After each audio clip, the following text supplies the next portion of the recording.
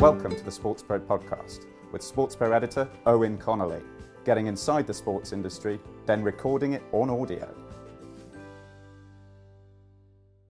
Hi everyone, and welcome to a special edition of the SportsPro podcast. Today we're going to be discussing SportsPro's annual list, its 7th annual list of the world's most marketable athletes. Joining us are Adam Nelson, senior writer at SportsPro. Hi Adam. Hello Owen. David Cushnan, formerly of SportsPro and now the global communications manager for Repucom. Hi David. Hi Owen. And with us for the first time, the founder and chief executive of the pitch agency, Henry Chappell. Hi Henry. Hi.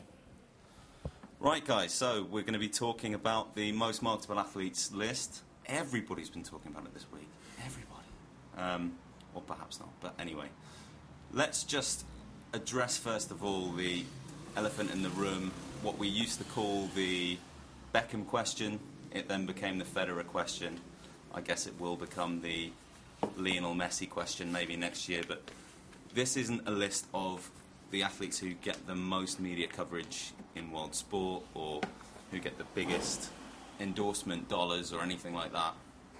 What is it? David Cushnan, what are the criteria for the list as you designed them, 6 years ago now? Thanks, Owen. Well, the list is as I like to say, a snapshot of the moment and a forecast of the future.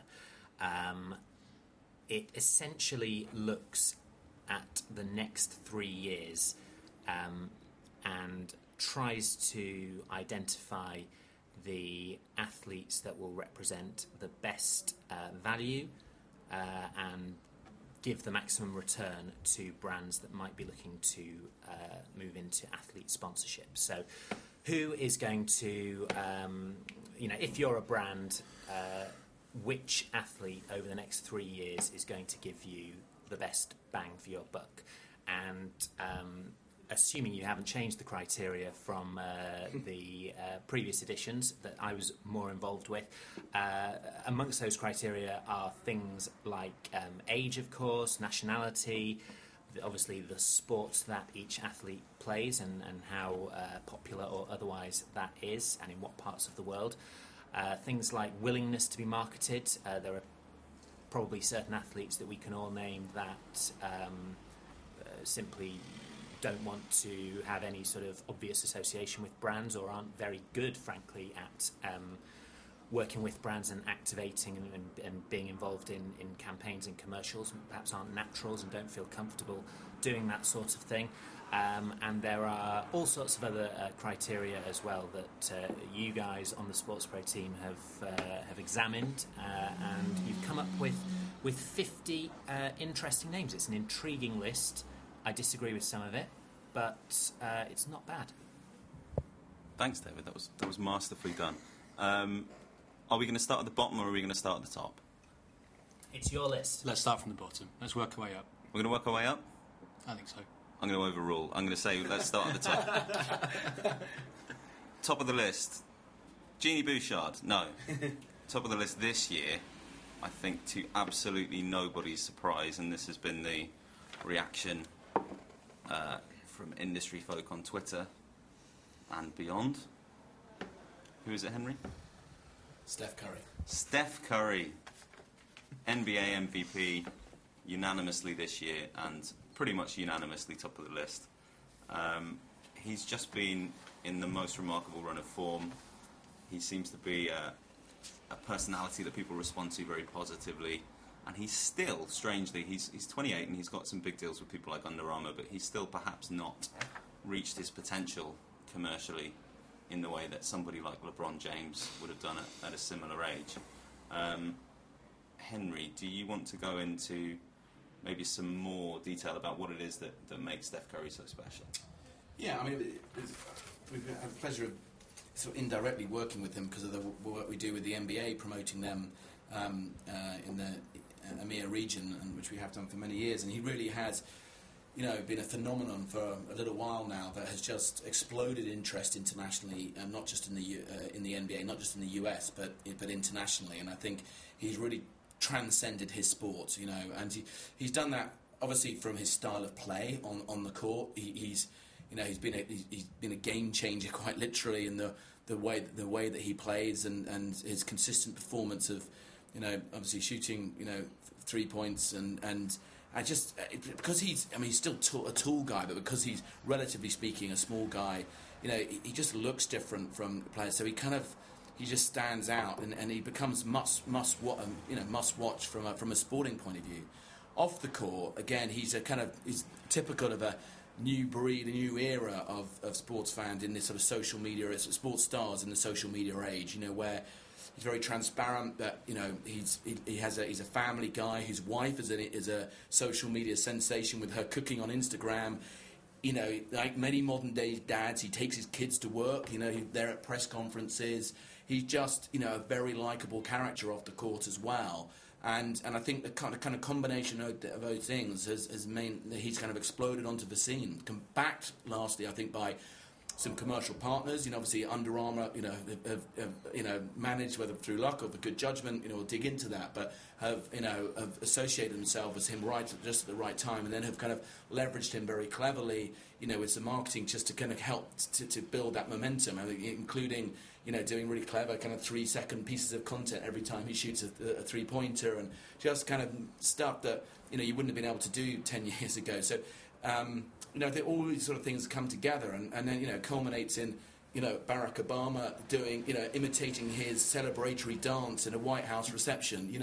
You've got the world's most powerful man kind of aspiring to be him in front of a global audience. So it's all sort of come together for him over the past 12 months, and he's kind of he's got it all. I think there's a couple of interesting things about Steph Curry and him being an NBA athlete in 2016, because obviously his talent speaks for itself, and that's fundamental with anybody who makes it onto this list. First and foremost, you have to be good at what you do. You have to be one of the best. I think with Curry, a couple of interesting things strike me. One is he is playing in a very, very forward-thinking league for a very forward-thinking franchise. The NBA is very often now at industry conferences, in magazines like SportsPro, in the industry is seen as a leader in terms of what it does, how it's utilising technology, as Henry mentioned, what it's doing on social media, what it's doing with its digital video. And basketball, as we have said when we've compiled this list in previous years, is a sport that plays very well on this list, because it's a sport where it's a team sport where individuals can shine and are allowed to demonstrate their individualism. But it's also a sport that is very, very media friendly. The big moments in a basketball game are very Vine friendly. They lend themselves to GIFs, all that sort of stuff. And I think, somebody like Curry, he has the most fantastic distributors in terms of the NBA sending this content out. And I think one other thing that's happening, and I read a very interesting piece on this, which I think was in the New York Times fairly recently. You might find it on a reading list somewhere. Is that because he plays for the Golden State Warriors, who are out on the West Coast, a lot of their games start very late in the evening, even on the West Coast. So what you're getting is people watching him live, people watching the team live, and they've been on this fabulous run, and who knows where that will end, whether that will be successful or not. But it's been a fabulous team run that has captivated America. But what you're also getting is people, even on the East Coast of America, who aren't able to stay up on a work night to watch these games live. And so the East Coast of America, to a certain extent, is waking up to this avalanche of content, Steph Curry content, Vines, his latest, greatest shot, his buzzer beaters, in any form of media that they can imagine. I think that's part of what has made him a national phenomenon, before we even get into what Henry was talking about and the sort of global appeal that he has and the NBA has. I think Henry touched on something really interesting, which is that his height is this thing that it's kind of emblematic of him as much more of an everyman NBA player than we've had on this list or seen before. The likes of LeBron. And every man, sorry, I feel like I need to interrupt at this point. And every man who's taller than everyone sitting around this table, I think. Sure, but he seems like a normal bloke. He's got this accessible. I mean, just look at his friendly face on the picture we've got. He just seems like a really sort of down to earth, nice guy. And it's not that LeBron and the like don't seem nice, but they have this kind of otherworldly quality about them. And I think Steph Curry just seems like you could have a pint with him and it wouldn't be weird. You'd be looking up to him, but it wouldn't be weird. Take us behind the scenes, Adam and Owen. I mean, you were in the meetings when you put this list together. I mean, was it an absolute, to use a terrible pun, slam dunk, or were there other legitimate contenders for this coveted crown? Slam dunk not being that appropriate a term for Steph Curry. True. Actually, it's interesting. Outside that room, I would say it was pretty much unanimous from very, very early on this year. Every conversation we've had with people about the list has said, well, Steph Curry's got to be number one, hasn't he? Since we started compiling it, I think I spoke to Henry a few weeks ago, and the direct question was, is it Steph Curry? I think that's been the case. But, arguments were made for others. I think everybody is very happy with him at number one, but arguments were made for Jordan Spieth. Well, this is a good point to take us a bit further down the list, because I was going to mention that there was a top three, and I think, for me, there's a top three that I would have thought any one of those would have been a perfectly justifiable winner of the list, and that was Spieth, Pogba, and Curry, obviously. Which is interesting that we've ended up with Coley at number 3 and not in Spieth, not in that top 3. So I'd say it was as close to a unanimous decision as possible, but there was certainly cases presented for other people. Yeah. Let's go back a bit further then in the list. Should we do as Adam suggested before and revert to the beginning? 50 to 40. Any names that stand out for anybody in that bracket? Nick Kyrgios, number 47, stands out to me because he's very much a Marmite character, I think. So what's the thinking there? Is it that he's the kind of guy that a slightly more edgy, to use a sort of 90s phrase, brand might think, yeah, we'll give him a go? He's radical. I think the argument for Nick Kyrgios is that, for one thing, he's beaten some of the best, which not everybody in that emerging group of men's tennis players has done. The other one is that he's just that bit different. And when you're still living in an era where the best two tennis players are, well, the best tennis player by a very long way is Novak Djokovic, and then the best three after him consistently are still Andy Murray, Roger Federer, and Rafa Nadal. He's just one of the personalities who's broken through. He hasn't always done that by being the guy everyone likes. He's sometimes done that by being the guy who pretty much no one likes. But he is a spectacularly talented player. He's very entertaining to watch when he's in full flow. And he's someone who people are going to remember. I think that's the argument. And it's the kind of argument you can make a lot more easily for a guy at 47 in the list than for somebody in the top 10. I mean, just a couple of points I'd like to raise was, I think it's interesting that Dele Alli's been chosen over Harry Kane. Mm-hmm. And actually, if you look at the Beats campaign for the Euros this year, Dele Alli does do some work at Beats, but it's Harry Kane who's going to be front of centre. And a completely different point, I just noticed in this we've got only two extreme sports representatives on the whole list. They both kind of creep into 44 and 41, and Gabriel Medina, the surfer, at 41, for example. And I think it'd be interesting moving forwards whether there should be more extreme sports athletes on this list, or not, considering the young demographic they reach, and again the potential for more and more brands are engaging with them. And just one other point is that there hasn't been an esports star on this list, I don't think, ever. And I think that may be something to look at moving forward. So that's just an aside. But I was expecting maybe there to be one or two of those guys creeping in at the sort of at the tail end of the list, but that hasn't happened yet. But it'd be interesting to see if that happens next year. Yeah, I'll pick up on a couple of those points. The esports guy, the official editorial line at SportsPro, just at this moment, is that esports is a sports industry story, but it is not yet a sports story, which kind of excludes people from the 50 most marketable list. the action sports is a very interesting one, and certainly I think Gabriel Medina has been higher in the list before. Nigel Houston could certainly go higher. What would be very interesting is, were either of those two sports to become Olympic sports for 2020, and the kind of greater mainstream break that would give them, what that would do to the profiles of guys like that. Anyway, let's move a little bit higher up the list. We'll go 40 to 31, let's say. There's a couple.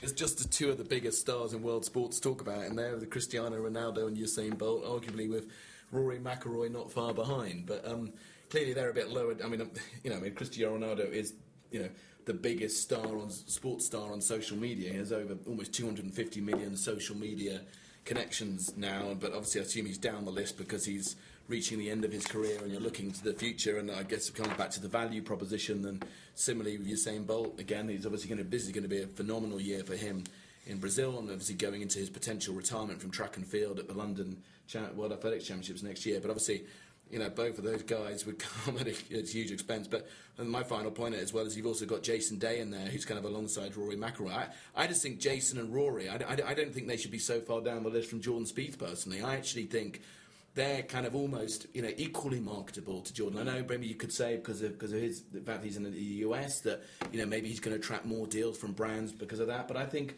I've got Jason, Rory, and Jordan. They're kind of neck and neck in my view.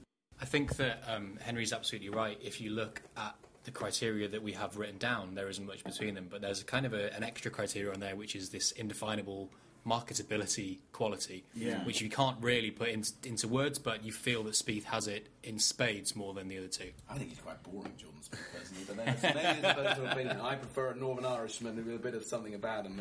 Worth bearing in mind. Very subjective, isn't it? Worth bearing in mind, particularly in the discussion on McIlroy, that he was number 2, I think, in this list, either 2 or 3 years ago. Yeah, because he was 17th last year, so he's kind of he's dropping back a bit, which is understandable because he just hasn't quite managed to live up to the potential. So, and it comes back to it. You need to be able to do it. On the field of play on the golf course. To cut it. Although the fact that Danny Willits doesn't even make it on the list shows you it's not just about that either. Poor bloke. Yeah. And one other thing to bear in mind, I guess, is and it's particularly apt in McIlroy's case is almost sort of free inventory that they've got. The amount of deals that an athlete like him can take on. I mean, he's sort of head to foot a Nike athlete. He's got plenty of other deals that require his time. So actually, there's not a lot of space for brands to move in, which I guess is another factor, or it certainly has come up in previous years' discussions in terms of him tumbling down the list a bit. Let's pick up on another couple of stories in that 10 before we move on. 2 winter sports athletes, Sara Takanashi and Lee Sang-hwa, ahead of the Pyeongchang 2018 Games. And also at number 30, we've got Alex Teixeira, who is a Brazilian player, but he is a Chinese story, Adam Nelson. Yeah, so this is the one that we probably had the biggest debate about, or one of the biggest debates in putting this list together. Because I think if he manages to play really well and the CSL does its social media bits correctly and gets his face out there, gets his skills out there, gets what he's doing on the pitch out there, it could be a good pick. But I think what we're going to see is that over the summer and again next January, the CSL will spend a load more money on much more high-profile players. And that was where the debate was, whether he's just going to become overshadowed. If both the league and him can take full advantage of where he is in the kind of peak of his career, age 26, in a hugely visible league or increasingly visible league, then he could be a really good choice for brands who are looking to access that Chinese market through a global star. Yeah. Right, moving into that top 30, anything that jumps out at anybody? Yes. I think that, and you won't be surprised to hear this, motorsport is woefully underrepresented on this list. I can understand Lewis Hamilton being on the list. He's number 24 this year. He was 5th last year. Year before, he was number 1. and clearly that's about his commercial space he has available, as we talked about, and value for money as much as anything else. And clearly he's Formula One's biggest global star by some distance. To longevity, I mean, at the moment in Formula One you have this great, really exciting group of young drivers who are probably in sort of midfield and lower ranking cars, obviously it's about the car, and you have this group of very established stars, your Fernando Alonso's, your Kimi Raikkonen's, even though in terms of willingness to be marketed he would never appear on a list like this, Jenson Button, even getting to Lewis Hamilton and Sebastian Vettel, who for the best part of a decade now have been there's very low turnover in Formula One in terms of those plum seats. It will happen in the next 2-3 years, but it's probably more than almost any other sport. It's a case of being right place, right time. I think it's a consequence though of Formula One and for teams not doing as much as say other sports, like we're talking about NBA.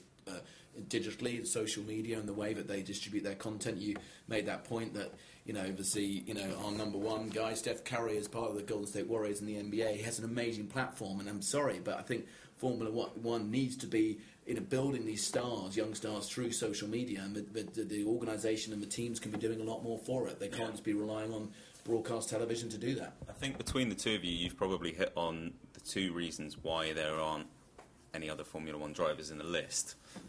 Two things happened for Max Verstappen in the literally days after we put the cap on this. One was that he moved from Toro Rosso to Red Bull, so he was suddenly in a car that could win Grand Prix, and he immediately did. And the other was that he hadn't yet won that race. I mean, there's other guys on the grid. Daniel Ricciardo, I've always thought is a pretty good shout. But has he been in a car that could win a World Championship, and will he cut through if he's not? I think more than anything else, you also have to consider with Verstappen and Daniel Ricciardo that they are products of Red Bull's Young Driver Programme, which is they've made a fantastic investment in lower motorsport formula, investment that perhaps other people should have made, as Henry was alluding to. But it does mean that they are almost exclusively commercially tied to Red Bull, the Red Bull machine. So there's limited scope for them to go out and do their own deals, to be marketed in ways other than the Red Bull machine dictates. So that's perhaps a reason why. And we've had again that discussion in the past about Sebastian Vettel when he was at Red Bull and winning everything. And I know he has appeared on this list in the past. But yeah, I think.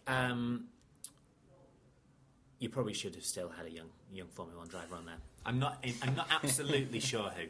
Yeah, well, that's the issue. Anyway, any other names in that 30 just two 20? that I wanted to mention. Not much to say on them really, but at 25 and 26, we have two new entries from new countries that haven't featured in the list before, which I just think is an interesting point about the increasing sort of global spectrum of sport. How he's taking in someone from Gabon is a very interesting entrant, really, and he's. Aubameyang is looking fairly likely to make a big move to one of the European giants this summer, which would be, incredible for someone from a nation that hasn't traditionally supplied these. So I just thought it was interesting to pick up on the Slovakian and the Gabonese that we have in the list. Okay. Good point.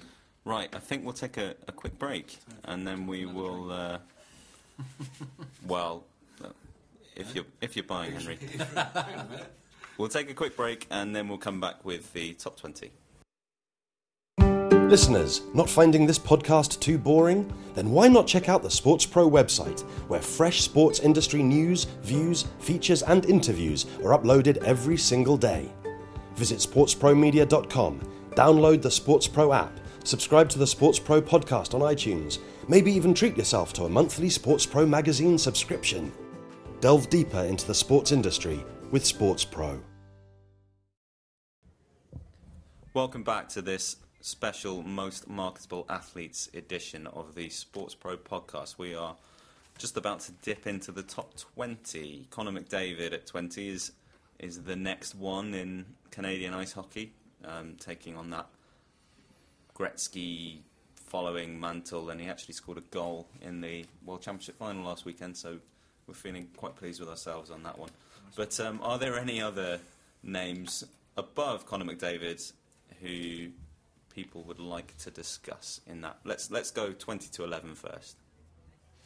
I just in this category, there's 3 women, and I think it's interesting that in the list overall, actually there's 15 women, and which I think looking back on it is a record number.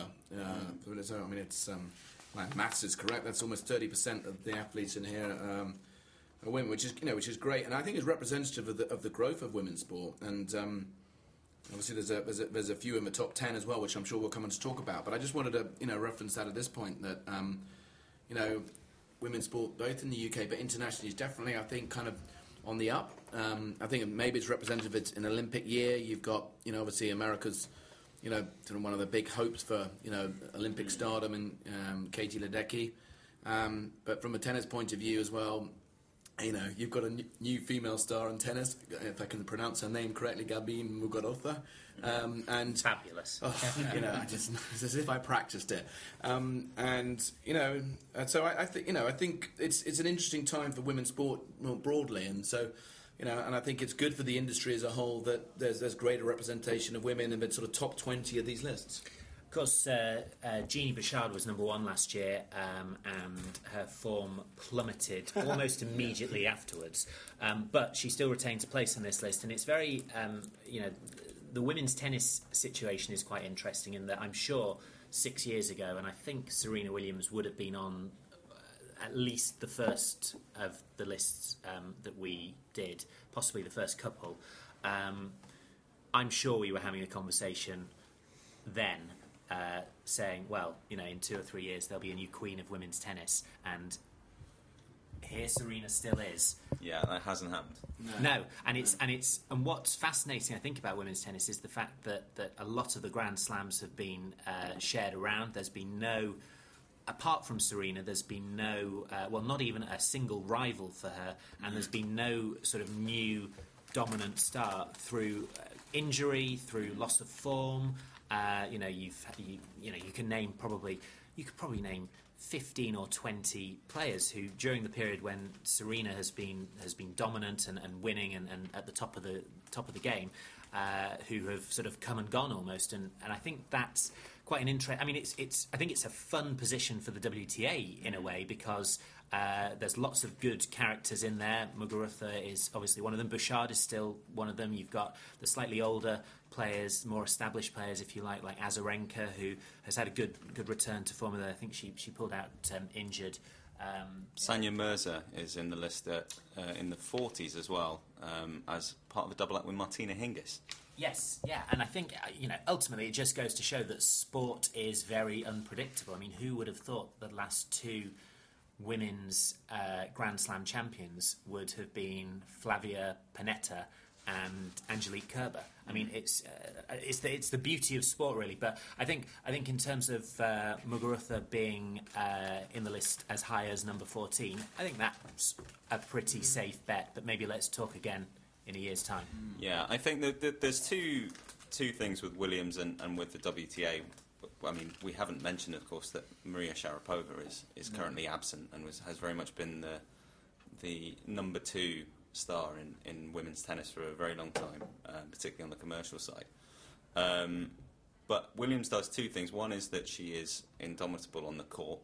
The other is that she really sets a standard when it comes to managing your own commercial profile, marketing yourself, kind of being a real media force, which is quite hard for others to live up to.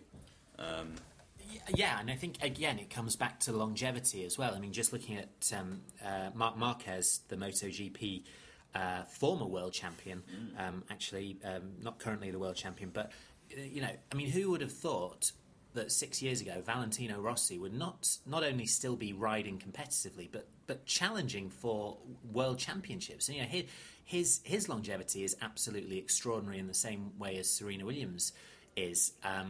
And I think that makes it very, very different. It's great for somebody like Marquez to be, and Jorge Lorenzo as well in MotoGP, to be the guys who, they will always have that.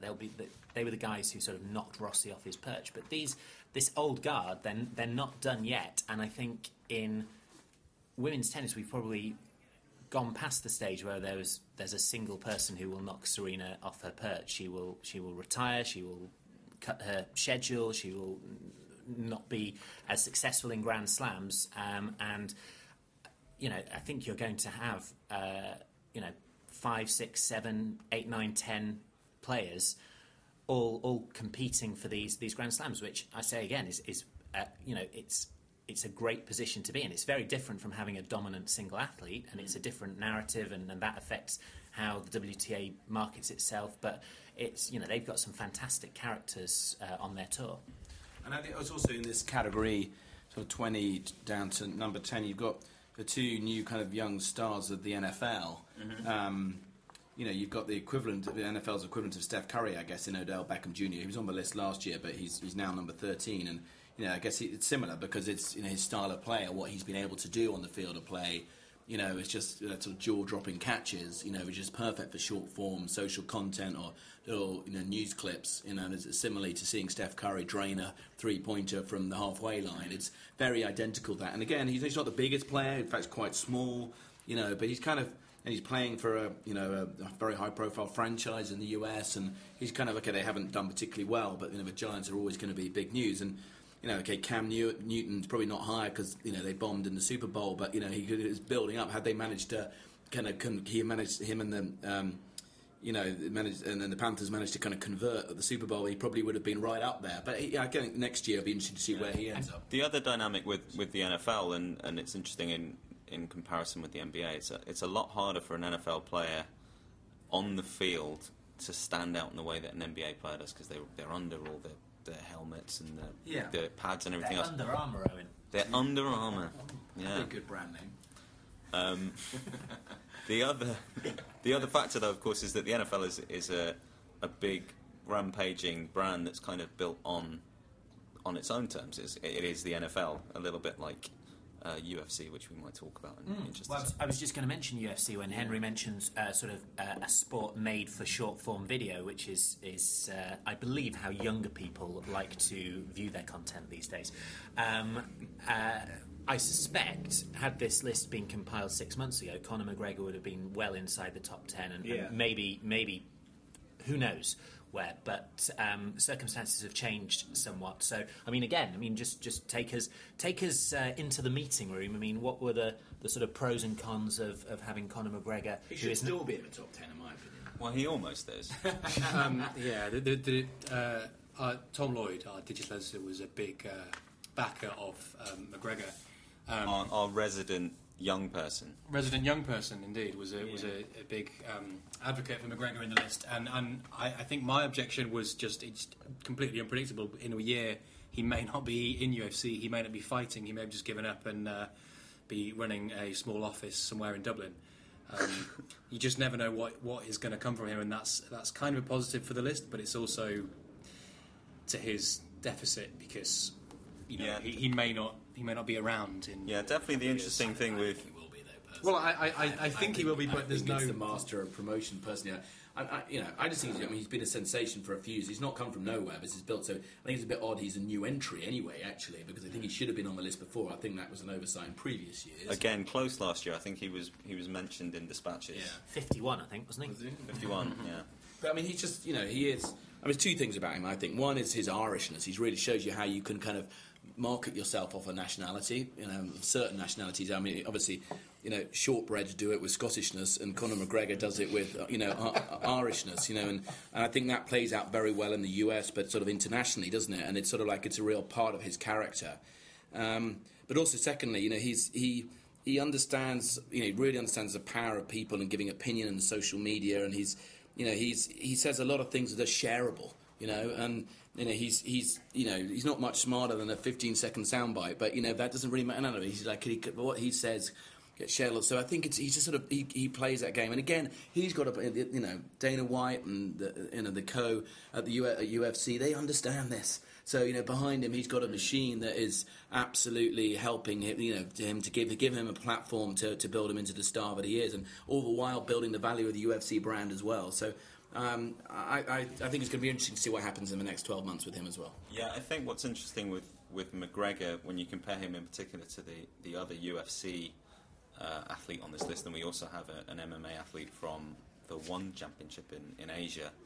But what's interesting in the comparison between Rousey and McGregor is that feeling that Ronda Rousey has always been promoted as a UFC star in waiting and has subsequently become one, and has now lost her title, which is why she's possibly slipped down a bit.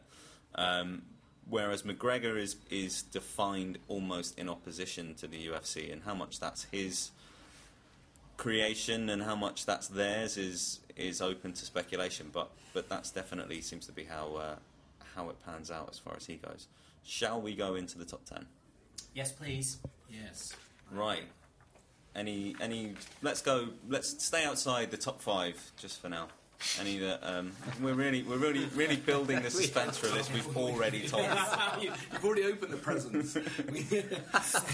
So you've got 2 Olympians, I think, very correctly in the top 10.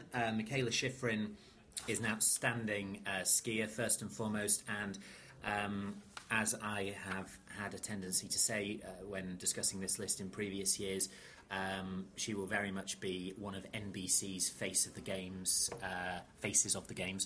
when Pyeongchang 2018 comes around, and she will be heavily promoted. Doubtless she will be a huge part of their promotional effort, and that gives her a platform that she really should be maximising, and her people should be maximising.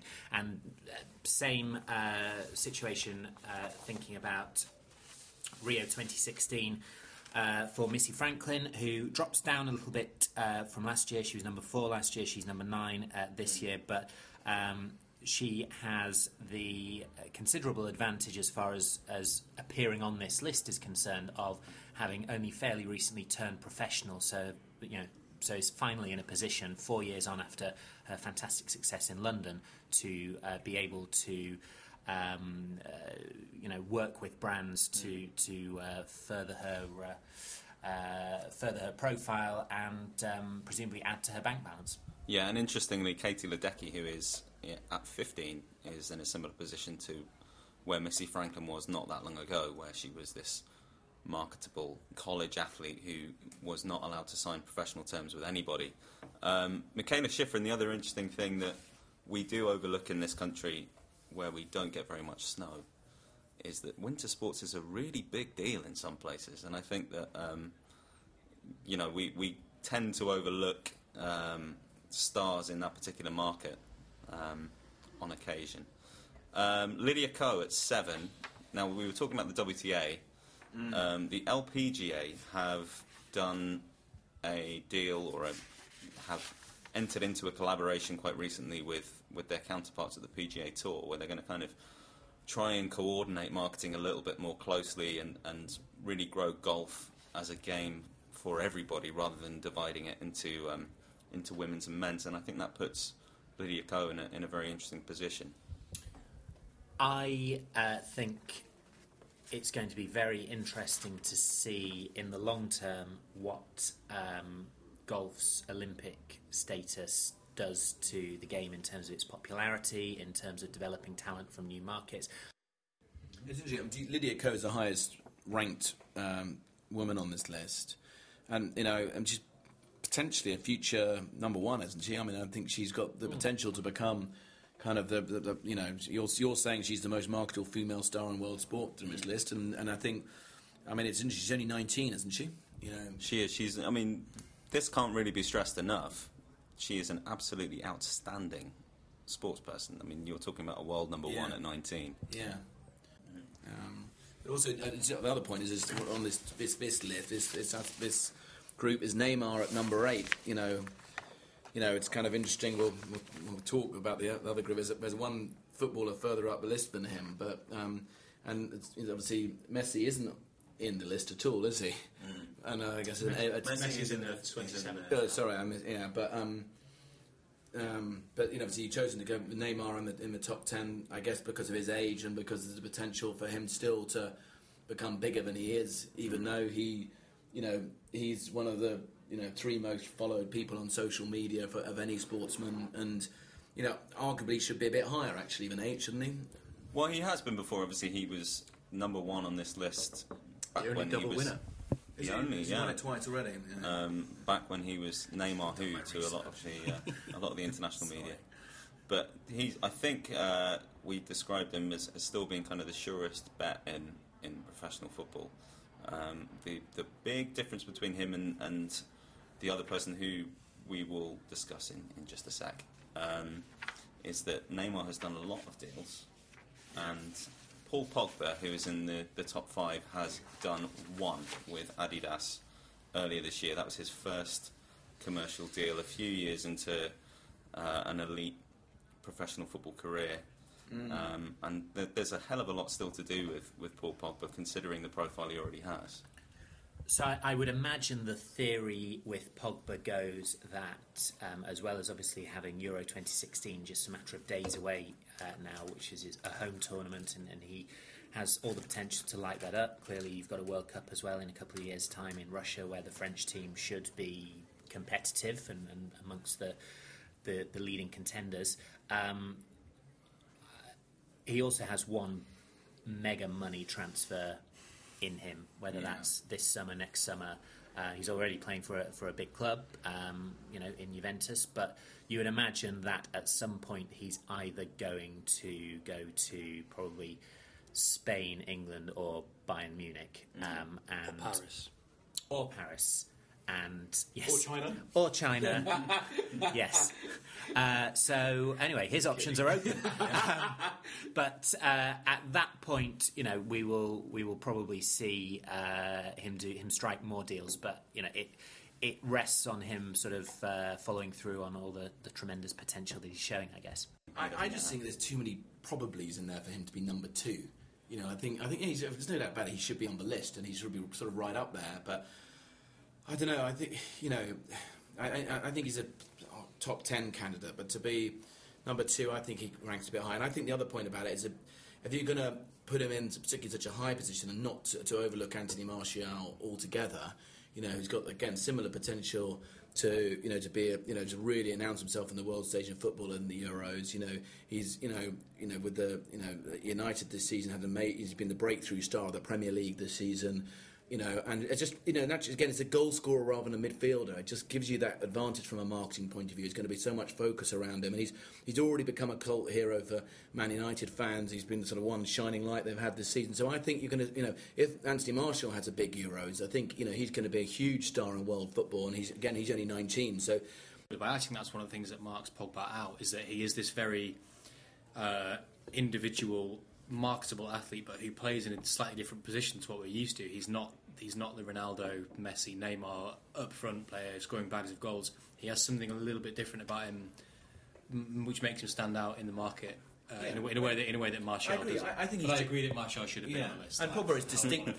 Pogba's distinctive. He looks, and I think that's so important in this space. And he's clearly got that personality and a huge following. So, and I think you're right. If Real Madrid or one of the top Premier League clubs buys him, then I think it moves him on to the next level. But I think the other person I think interested in his top 5 I wanted to talk about was Anthony Joshua. And he's had an amazing 12 months, and he's the only Brit right up there. And I think the first point I'd like to make is, he's a kind of the kind of star of the heavyweight division, which has really put boxing back on the map. It's incredibly exciting for the sport of boxing, what's happening in the heavyweight division. And he's a real breath of fresh air because he's got a great personal story to tell. He's a real ambassador of the sport. He's a kind of a bit like a sort of a good Frank Bruno, and I think he's different from Bruno in that sense, in that he's not quite as extrovert in his personality, but he's just a really likeable guy. He's doing clever. He's doing the kind of Tom Cruise tactic at the premieres where he's signing autographs for about 3 hours after the fight, and he's got the brilliant Eddie Hearn behind him, and that kind of machine. So they'll work the angles phenomenally well, and I think it's going to be really interesting to see what happens to Joshua. But having said that, he's still got a pretty small social media following. As has Jordan Spieth as number 4. So I think he's got great potential. But it just kind of his total social following is less than 3 million people. So it kind of whilst it's interesting, it shows you he's still got a lot of growth to kind of build up that following. I think people, particularly in Britain, love big fights, but we shouldn't overlook that often these big fights are behind not only a paywall but a pay-per-view wall, if that makes sense. But I did see just today, actually, that Anthony Joshua has been named as one of the BBC pundits for boxing at Rio 2016, which I think is a very shrewd move by his management to get him in front of a very big audience, and presumably he'll be able to show some of his personality. Yeah. He's an amazing athlete as well, isn't he? He's a huge guy, isn't he? And he looks, he's an amazing kind of physical specimen, and I think that really kind of sets him apart. And I think if he can kick on, I think he's a potential number one candidate, next year or the year after, depending on how things work out. Yeah. For many of the reasons that Henry alluded to, I think everybody could look at that and say, is he a touch high? But still, there is something about him. Do we want to talk about the one other candidate in the top 5 that we have not discussed yet? Virat Kohli.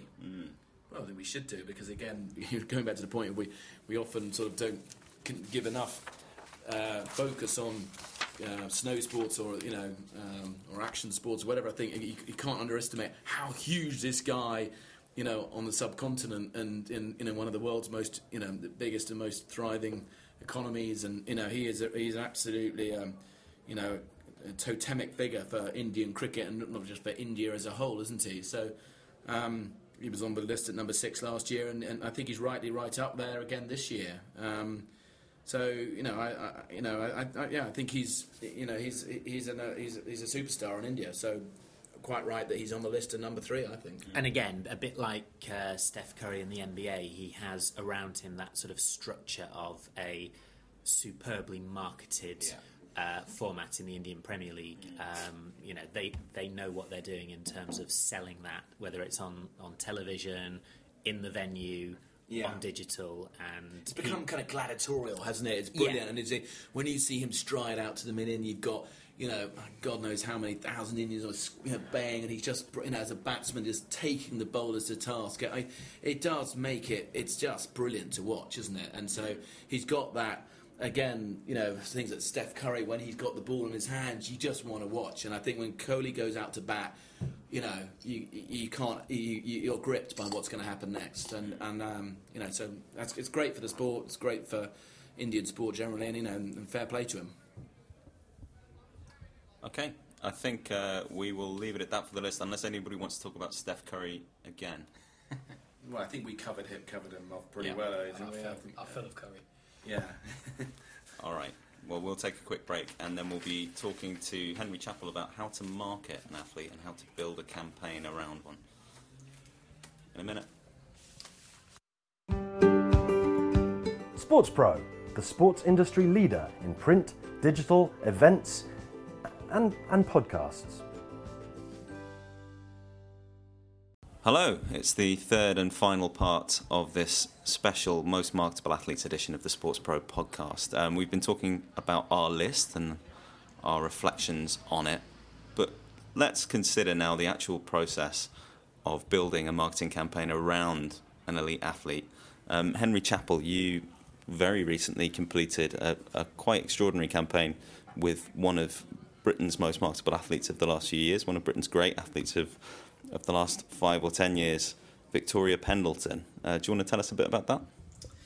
Yeah, we working with Betfair, who is one of our clients. We put together a campaign to based on insight. Really, it was based on insight of the fact that a lot of people who bet on with Betfair at Cheltenham, which is the kind of the biggest betting event of the year on the British sporting calendar, were brave enough to place a bet, but the insight was told us that they wouldn't be brave enough to ride at Cheltenham, which is kind of considered the Olympics of national hunt racing. So that sort of sparked an idea of what if we could see how tough it was to compete at Cheltenham and challenge and do a deal with a high-profile athlete from another sport to participate in the Cheltenham Festival. And there was the opportunity, because there is a high-profile amateurs race on Gold Cup Day, the final day of the Cheltenham Festival, the Fox Hunters Chase, and you need to qualify for it, but it is achievable. And so then it was, is there somebody who could be a good brand ambassador for Betfair, but also has the credibility and the capability to actually undertake this challenge? And Victoria Pendleton was a sort of standout candidate. She's pretty much the only candidate, because obviously she's recently retired from cycling. She is Britain's greatest ever female Olympic athlete, and she's renowned for her determination, and she's a slightly kind of eccentric maverick character, and highly competitive nature, and so it was one of those sort of things. The stars aligned, and Betfair loved the idea. We developed it further, and we took it to her and her agent Chris Evans Pollard, and he was immediately interested in the concept, probably interested in the cash as well, but we sat down with her, and sort of talked about it, and from start to finish, and how it could work. And it was interesting because she, what I really wanted to see was that she had some degree of kind of authentic, credible link to horse racing, and she did. Her grandmother used to take her to Newmarket races as a child, and she had this kind of wonderful memory of that. She loved animals and horses generally, and rode as a child at sort of pony club a bit, and hadn't pursued it because she'd been obviously cycled from a young age, and as all athletes, but particular athletes in individual sports, Olympic sports, her whole life was cycling and hadn't had time for anything else. So it just but she had a connection with the sport, and she was up for it. So an agreement was struck, and then in sort of February 2015, we went live with the intention. It created a lot of interest. A lot of people sort of thought it was just a publicity stunt, but we worked together with the British Horse Racing Authority and the Jockey Club, who own Cheltenham, and people in racing, to make it a really credible, authentic campaign. And I think probably one of the most successful kind of crossover sport campaigns that has been undertaken anywhere, really, and culminated in her. It was a roller coaster ride, and there were some highs and lows along the way. And I have to admit, when it came to the day itself, it was incredibly nerve-wracking for all concerned. But it culminated in her finishing a highly credible 5th place in the race, and she perhaps could have even done even better. But she rode the horse, to instructions, and rode the horse really well, and it was a real coup. I think clearly for Betfair as a brand, I think for Victoria as a person, it really kind of showcased the very best of her personality, and and continue to keep her kind of profile alive. But also, I think this is why it was scored a success. It was good for the sport as well, and I think for Cheltenham as a whole, it was a really positive story in the end. And I think it generated a huge amount of positive exposure for a sport like horse racing, and I think they should be applauded for embracing the challenge and what was being undertaken, and working with us around it, and not being so risk averse about it, and spotting the potential of it. And that includes the trainer Paul Nichols, who was heavily involved. It was he trained the horse that ran in it, and that she competed in. But like I say, Cheltenham and the British Horse Racing Authority and Jockey Club all kind of got right behind it, identified that this could be incredibly high profile and good for the sport as a whole. So it was it came together nicely, and we were very pleased with how it ended up. I mean, what's interesting is you seem to be kind of treading that very dangerous ground between branding and the absolute core credibility of a sporting event. Yeah, I think the key thing was from a brand point of view, associating with Victoria, it was getting them right on the field of play.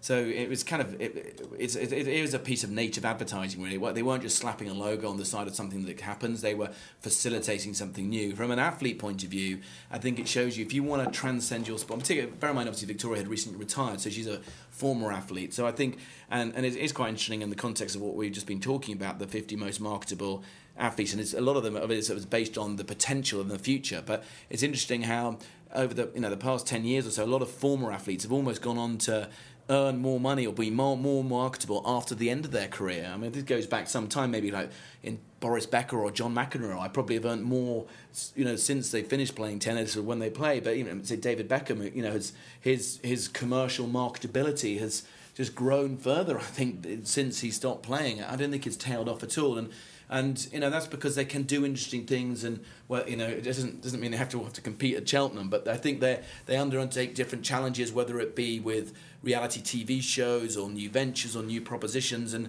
it shows you that these guys who've got this amazing personalities that people can intrigue and interest people, they can have longevity beyond beyond their cycling career or their core playing career. But with someone like Victoria, you know, it was in a perfect platform for her because of the nature of the challenge, the audaciousness of it, but also the bravery involved. And, you know, again, the fact that she's a small, tough little, you know, girl who's kind of with that, you know, she's got a great smile and she kind of could bring it to life so well. I think it was really endearing.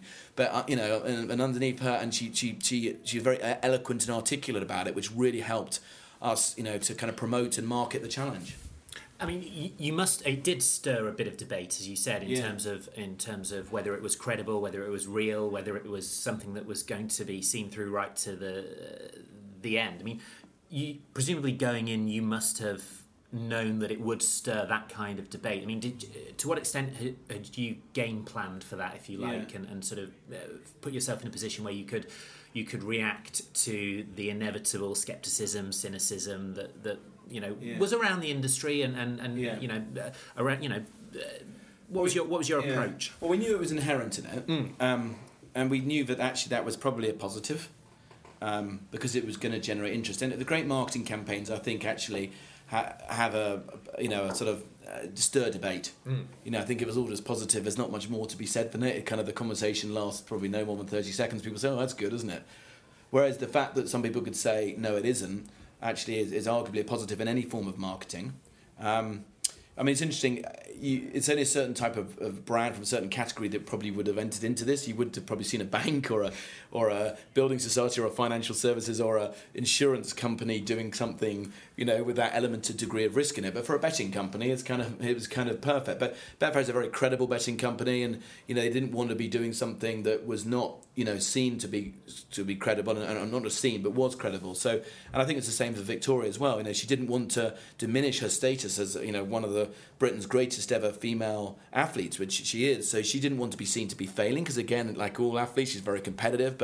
And I understand it, but you don't want to understand your brand values by being associated by something that, you know, that lacks credibility or whatever. So that was how we could do this credibly was very important. So behind the scenes, there was a whole kind of team of experts that she worked with. Yogi Breisner, the equestrian coach, you know, one of the world's best, through to the point-to-point family who supported her. So it was, and with Paul Nichols' support, who is he's kind of the leading national hunt trainer over the past decade. To have him on side and behind it meant that, you know, she wasn't doing this kind of, it wasn't in any way willy-nilly, and she'd fully qualified to compete in the race that she did under the rules of the race, and all of those experts were very happy and willing to, and not just happy, they were 100% that she was ready to race in it. And you know, from our point of view, you know, we communicated that very strongly in advance when the decision was finally made. There was a big press conference in London around that, and which generated a lot of interest, but all of them were kind of fully endorsing it. So, and then there was a kind of crisis management plan around that was put in place, because in case anything did go wrong, which it could do, because it is naturally a risky sport, and we don't think that would have happened because of Victoria, but it can happen. And you know, and actually, interesting, this Cheltenham, there were 7 horse fatalities, and actually the success of Victoria's sort of campaign kind of meant that didn't get quite so much airtime as it would have done. So obviously that's part of it, same as in motorsport, isn't it, that kind of crashing is part of it. And it's but I think we did do a lot of work to ensure that the negativity around that was minimised, but I think ultimately the fact that there was, you know, in the build-up to it, some people who were critical of it, including kind of legends like John Frankham, ultimately actually put more fuel on the fire of the campaign. And I suppose the other thing as well is that any campaign that's built around sport, which is unscripted, is always going to be part planning and part reactive. I mean, you had a fantastic result which ended with, you were explaining this to me before, for the benefit of everybody listening, there's a feature in the next issue of SportsPro about this. But the fact that Victoria finished 5th meant that you could highlight Betfair paying out on 5th place for each way. It's a nice. I mean, exactly. One of their big promotions for Cheltenham is the top 5 could get an each way money back, and they put a lot of money on the Fox Hunters, and I think she was at 20-1 or something like each way. So you know, that was sort of the happy end of it. She did officially finish in a place according to the bookies, and you know, I think it was also quite. Nina Carberry won the race, and you know, so it was. I think it was sort of the best result all round, and. You know, and it's great. Her love of the sport, it means that she's continuing to ride. Probably not going to do the Fox Hunters again at Cheltenham, but she might do. But, you know, it was a campaign that, you know, that I think, you know, was ultimately a huge success for for all parties involved. But it shows you, I think you have to have the right planning around it. You have to have the right people involved. It has to be collaborative, I think, between sponsor and athlete and between other people involved. That degree of collaboration is really critical and element. And I think nowadays, particularly with the scrutiny and the social media and everything, it has to be authentic, credible. If you were trying to just do that as a publicity stunt, it would have fallen flat on its face. And I think those days are gone, really, I think so. To do things like that, they have to be real. Okay, that's a nice note to finish on. To play us out, we're going to have a couple of special guests. We've got Jeff Austin, who is Steph Curry's agent, who's going to tell us about working with the world's most marketable athlete. And we also have the number 3 on our list, Indian cricketer Virat Kohli, who's been speaking to us too. But for now, I'd like to say a thank you and goodbye to Henry Chappell. Thank you very much. To David Cushnan. Bye-bye. And to Adam Nelson. Thanks, Owen. Thanks for listening. You know, even when I came in my younger days into the team, I always wanted to get as many runs as possible and win games for the team. So I always had that sort of, you can say hunger or that characteristic inside me of wanting to do that. As I said, the whole event and, the enormity of the games that we won against Pakistan, against Australia, getting runs in the semis, I think it just magnified it a bit because of the importance of the tournament. And, it happens in every cricketer's life if you get runs at important times. And when the team wants you to do it, when the whole country wants you to do it, if you end up performing, obviously, for me personally, in my head, it gave me a lot of confidence. I did not see a change in terms of the team looking at me differently or, guys thinking of me differently. Because as professional cricketers, we understand that for us, it's just a matter of performance and, performing for the team whenever required. I think, when all the external factors are put together, say a World Cup, playing at home, as I said, pressure situations, then for the people watching and people who are not part of the dressing room, it looks much more magnified than what it is in a professional cricketer's head. You know how they say for bowlers in test matches, you have to be boring, literally, bowl that boring length and boring line and wait for the other to make a mistake. It's a great example of that in terms of your work off the field and how you conduct yourself. I've seen those guys do the same thing over and over again every day of their life just because they knew that is what is required for them to be at the top of international cricket and to contribute to the team's success, every time they step out onto the field.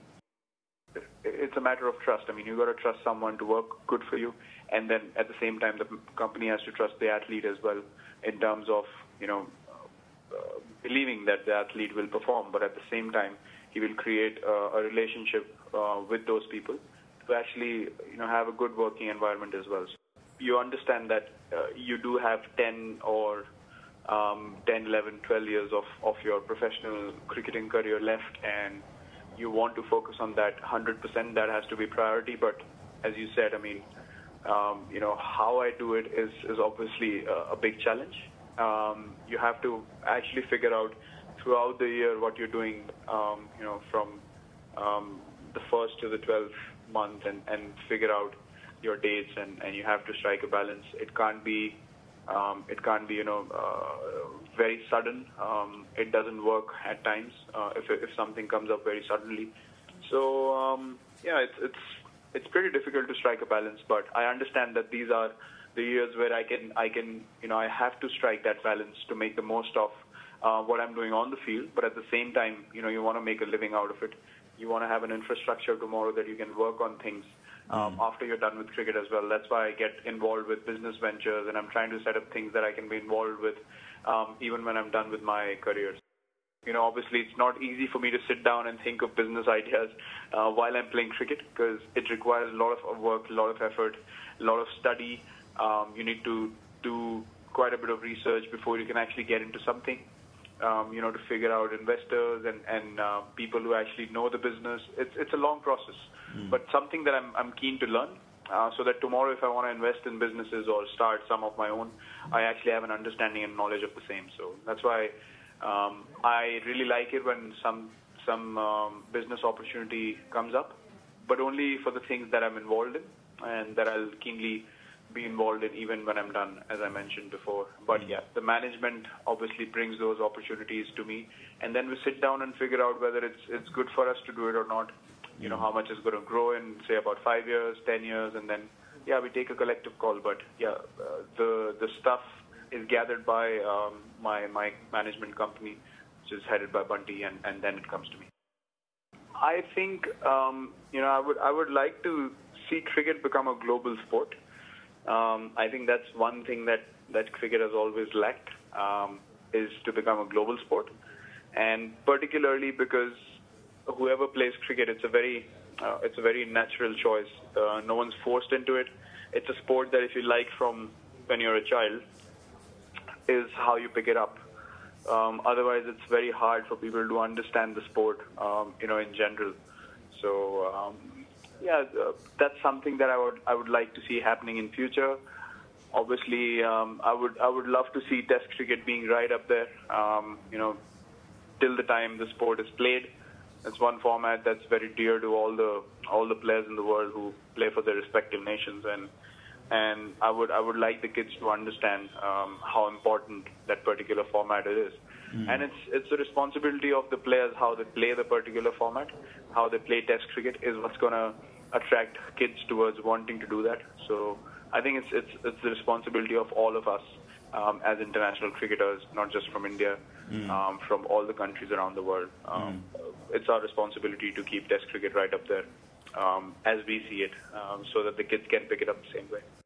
The sport makes you grow as a person, as a human being as well, which you might have heard from a lot of people, a lot of players. And I want to become a better person every day. That's my aim in life. I want to understand things in a better way, in a rational way, in a practical way. It's just and make a difference in people's lives. If I can inspire children to pick up the sport, if I can inspire, young boys in India to actually go out and play Test cricket and play for the country, that'll make me very happy to know that I've done something for the society, I've done something for the sport, and I've made use of this time in my life. Obviously, it starts with his talent, which is he's got an amazing hand-eye coordination talent, but more so his work ethic and his confidence. I mean, nobody works harder than him. Even amidst this season where he's having, he was first unanimous MVP in history. He routinely stays after a full practice for an extra hour and a half, 2 hours, working by himself. He's just a relentless worker, and not only does he put the time in working, but as the GM of Golden State told me, he's the most efficient worker he's ever seen. Everything he does when he works, he does with a purpose and with a focus. In relation to all the past greats, I mean, he's just doing it differently. His style of play, first of all, the fact that he's not that big, and is able to dominate, larger, seemingly more athletic players, with his ball handling and his shoes, really just with his shooting, his skills. I mean, just dominating him with a skill set that it makes it. I hear all the time that from people, and it seems to be verified, that people who are non-NBA people who don't watch the NBA, they watch the Warriors because what he's doing is different. And he's bringing not just a different set of skills, it's just fascinating to watch, but he's also doing it with a sense of joy. At this point, we're fortunate enough that with respect to this market, that we can be very, very selective. We have way more stuff that we're looking at than we can accommodate. And so basically the brands that he associates with, is very important. And then just as important as the brand is the creative. How are they going to use him? What does the creative look like? Because the creative has to reflect who he is. because his time is precious, we're looking at a lot of deals now where not necessarily the standard, TV commercial, but we're looking at getting equity in some startup companies that require less of his time. We're looking at doing some content deals and some entertainment deals. So we're looking at a lot of different opportunities that don't require the personal appearance and a television production day, which is sort of your typical endorsement. So we're trying to get away from that because there's only so many production days he can do, and there's also we're trying to be conscious of not diluting his brand too much by doing too many high visibility things. So and he's obviously making more money on the court and off the court, so he can afford to be more careful with his time, and that's obviously changed a lot in the last 18 months. We've had some very good players before, but never anyone quite like this. I must say, I've never had a represented an athlete who attained these heights, and so it's just we're sort of creating the template as we go. We really believe that the Curry brand with Under Armour can grow into something that will be transcend and go past his playing years. Really, it's obviously his most important relationship. From 1st of April, which is when the regular season is winding down, through the end of the playoffs, we've told all of his partners that he won't do anything, even sending tweets. That's his time to focus on basketball. So and we've also told him that we won't discuss any business with him. So we've really got a moratorium on any business from April 1 through the end of the playoffs.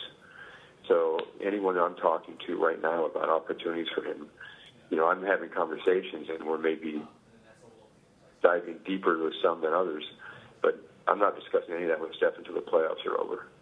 The next priority for me is to sit down with him at the end of the playoffs and spend a day and just talk about the things that he's interested in. Does he want to, produce some content? Does he want to act in a movie? Does he want to get involved with that? Right now, does he want to write a book? He's got so many opportunities to do so many things. He knows what he wants to do, and I'll get pretty clear answers from him. That he likes this, doesn't like that, wants to pursue this. He thinks this is interesting, and he has a very clear vision for himself of the things he likes to do and wants to pursue. I don't know. I would just hope that it means he's got a level of trust, so that when we sit down and talk, and he asks my opinion, that he values my opinion and knows that got his best interest at heart. I would hope that trust would be important. Mm-hmm. But I don't want to speak for him, but it's been a nice journey along this way, that's for sure.